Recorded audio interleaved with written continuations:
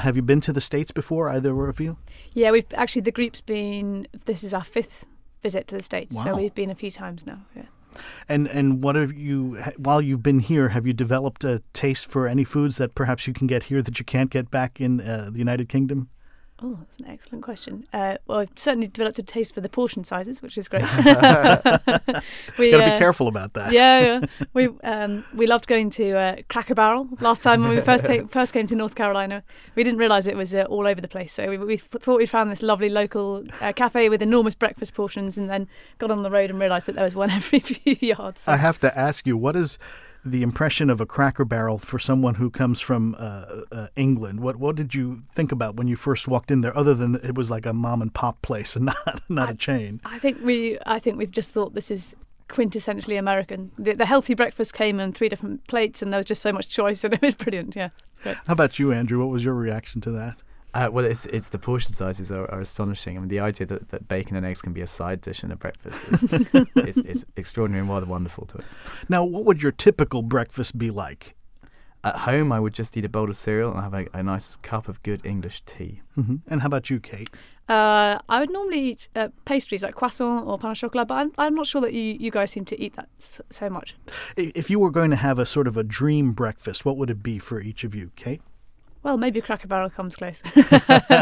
You really got hooked on that. It's great with the bacon and eggs, and I guess a dream breakfast would have to be pretty big, I think. Yeah. How about you, Andrew? For me, a good sort of eggs Benedict or something like that with a sort of really good blood orange juice or something. Do you specialize in that? Do you make that yourself, or is there a place you go for that? I should really learn, actually.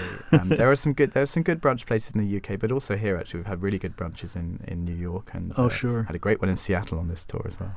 Let me ask you too about holiday treats around this time of year. I imagine it's the same in England as here. People start baking and making special foods for the holidays. Are there any special foods you look forward to around Christmas time? Well, in England we have mince pies, but I haven't actually seen a mince pie here, so I suddenly realised that this is probably the longest I've been without a mince pie in December. So I've never been to England, and I love reading English literature of all sorts, from Dickens to mysteries and spy novels, and I keep hearing about mince pies. What is that exactly? Okay, so they're sort of little miniature pies, maybe 2 inches across. Yeah, something like that. And then they're filled with not beef mince, but it's actually sort of, I'm not quite sure why they're called mince really. It's kind of raisins, currants, they're sort of cinnamony. Sweet. It's a sweet pastry. Basically. And so it's something associated with the holidays. Oh, very much so, yeah. And you'd normally have it with mulled wine, which okay. I don't know if you have that. Is that like cider?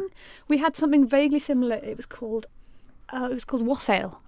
In Milwaukee, but it's a wine, and then you kind of you use normal wine, but you put in spices, cinnamon and oranges and all sorts of things, cloves and that sort of thing to kind of give it a real flavour, and then you heat it all up so that it's a warm.